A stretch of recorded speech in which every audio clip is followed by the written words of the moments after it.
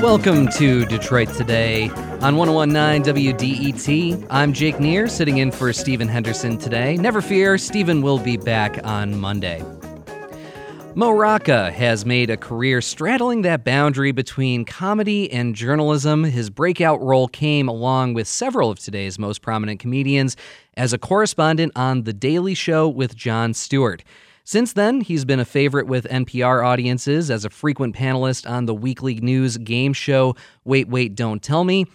Lately, he's been building a reputation as a more serious journalist, I would say, on CBS Sunday Morning and on CBS in other capacities as well. He's also becoming more familiar around here in Southeast Michigan as part of that role on CBS, filming a show of basically highlighting what's going on at the Henry Ford in Dearborn called Innovation Nation. Rocca was in town last week to help kick off the Our Common Future convention. It's a gathering of minds who work in the not-for-profit world. I caught up with him at the convention. We talked about his career, straddling that line again between humor and news, and his relationship with Metro Detroit. Here's our conversation. We're in the middle of our fourth season taping Innovation Nation, and we have such a heavy production schedule that it's hard for us to leave the Dearborn area, but we've been doing our best to venture downtown to different restaurants after we finish shooting, and it's an interesting measure of the progress that Detroit is making, that in the first season or two, we kind of ran out of places. And now each time I come back, I shoot 3 times each year. So I'm about to make, let me do the math here. I'm about to make my 12th visit. But each time I come back, there are 1 or 2 more places to go to. So they keep sprouting up. And maybe we're being too finicky because I'm sure there's hundreds of restaurants we could go to in Detroit, of course. But I think it's a neat sign of its ascendancy that there are so many quote-unquote hip, cool places to go to. I'm sure Detroit certainly never appreciated being known as a wasteland in the past, as some people characterized it that way. But I can't imagine that they like being known as a city that's being revitalized solely by artisanal cheesemakers. I mean, because that's not accurate either. Very true, very true. When it comes to a lot of different aspects of what you do, comedy, humor, journalism, I almost feel like the narrative has changed a lot on Detroit. It seems like this resurgence in downtown and midtown specifically has sort of taken the punchline away in some ways. Oh, completely. I think you'd have to be a real hack to make Detroit your punchline. That hasn't stopped people over the years, of course. Yeah, no, definitely. I'm sure. But I can see how maybe years back in deft hands it might have been a good punchline, but no more. I don't know. I think that if you're making fun of Detroit now, you're missing the mark. And I think a joke that lands has to be pretty precise, and it has to ring true. And so it just wouldn't ring true. Aside from the fact that, I don't mean this to sound patronizing, everyone's rooting for Detroit. There's so much anxiety about things in general right now. So, Detroit is the kind of story that will make the rest of us all feel better about things. I want to talk about your career and how you have kept one foot in comedy pretty solidly, I would say, and another foot in journalism. I mean, and entertainment sort of in between there too. A lot of people might think from your work on CBS Sunday Morning that this is relatively new in your career, but you've been doing journalism for probably over a decade now, right? Yeah, I have been. And, one thing when I was on The Daily Show with Jon Stewart, when he was hosting it, I feel like I need to say that now because Trevor Noah has really distinguished himself now, and it's been a while. But that was my first on-camera work, and Jon Stewart used to always say, I didn't really quite understand it at the time, but he used to always say, oh, it's just telling stories. It's just telling stories when we go out and do field pieces. And that is true. And so I don't really, it's funny, sometimes people will say to me, oh, when did you stop performing? And, and my colleagues in news might not love to hear this, but I still consider it performing. I consider it all kind of the same thing. I was going to say on the same continuum. That sounds so pretentious, but that's the best way to put it, maybe. It's a public radio audience. It's okay. Right. So that's right. I can do that. I should feel free. But the no, I just doing on Sunday morning, I'll do 3.5, or maybe even if it warrants it, an 11-minute field piece, and it is the same as what I would do on the Daily Show. Tonally, obviously, it might be different, not necessarily in all cases, but it's just telling stories. Yeah. And also with even the shows that you do now, there is a certain, for lack of a better term, and forgive me for this, but goofiness about sort of how you approach some things, like when you're doing travel segments, that sort of thing, in a good way.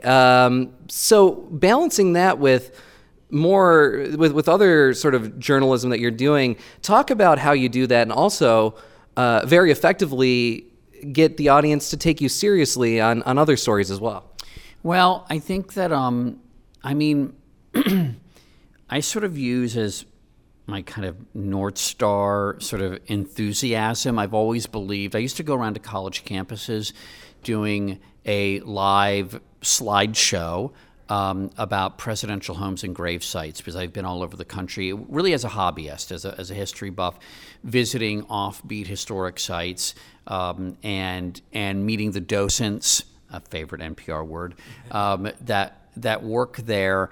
And I learned from that experience that if I were genuinely excited about something, that other people would then, it would be contagious. They would also become excited about it as well. So I just try to sound like myself and do that when I cover the stories. I realize that some people may kind of not roll their eyes, but some people may think, well, he can't do a story about gerrymandering. Well, in fact, I am doing a story about gerrymandering right now, and that's a little bit of luck, because my boss at CBS Sunday Morning, a man named Rand Morrison, has been just a huge supporter of mine, and realized that if I were funny or even goofy in some things, that shouldn't preclude me then from doing a piece about something that really matters. And not that funny things don't matter, but and I kind of think in media in general, all those walls have come down, that if you're going to be on news, you have to speak with a certain cadence. I'm not sure that the audience wants that anyway.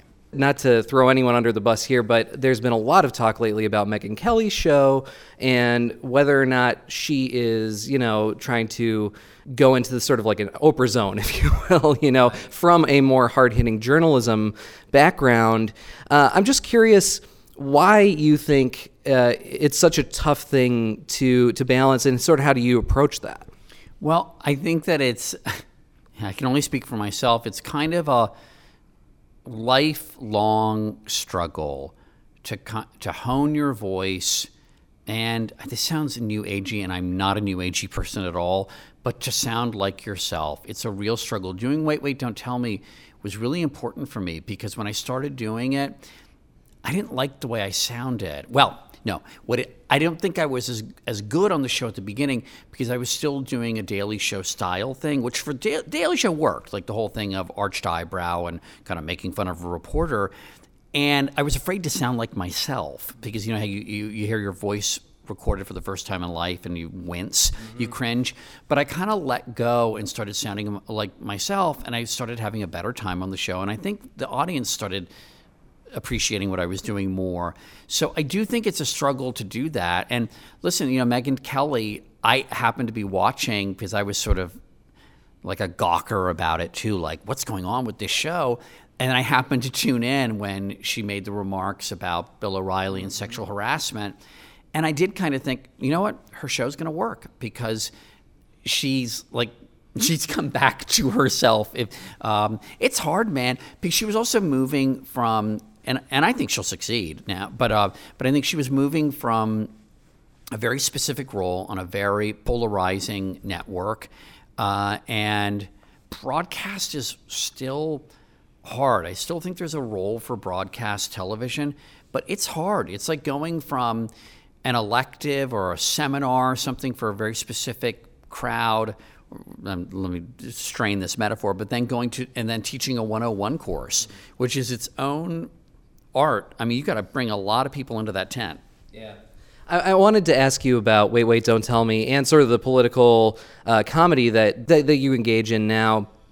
When you started on The Daily Show, and when George W. Bush was president, it seemed like the controversy surrounding him and his personality and all those things made it easier for comedians and humorists in many ways. That he was there was just a lot of material there, and it definitely seemed like that was the case with Donald Trump when he started, especially, and when he was elected. That he's just a personality that lends itself to that. But at the same time, there's a lot of anxiety out there right now in the American electorate, in the American population. I'm just wondering, how do you compare the two in terms of sources of material for comedy? Is there a difference? Well, I think that there are two challenges when you compare the two challenges to making comedy about Trump. One is technical, and I think one is much more fundamental, maybe even existential. The technical one, I think, is that there's an annoying Hollywood development term called big on big, or also known as joke on joke. Like, you can't make a joke about something that's already kind of jokey and outrageous. There's nowhere to go. And, a lot of people have said, like SNL, sometimes they're just really reciting lines that Trump has actually said. He's already made the joke, and so he's inoculated himself in a way, right? That we saw that on the campaign. It was just so outrageous. And so I think the South Park guys, actually, who are so amazing, so they wouldn't do Trump stuff. And I don't know if they changed their minds. Maybe they decided that after a while. But I think for this very reason, because there's nowhere to go with it. But I think now the challenge is that it's all so unsettling, because I think that there's really that question hanging out there: is our democracy too fragile to handle what's going on? And so I think it's really upsetting. I know that at the top of the show with Wait, Wait, Don't Tell Me, when in the first segment, we Who's Bill This Time, we used to always do three sort of, kind of usually political items. And those these days have been all about Trump. But it's when you're dealing some of these topics of, you're talking about war widows and condolence calls and travel bans, it's really dark, grisly stuff.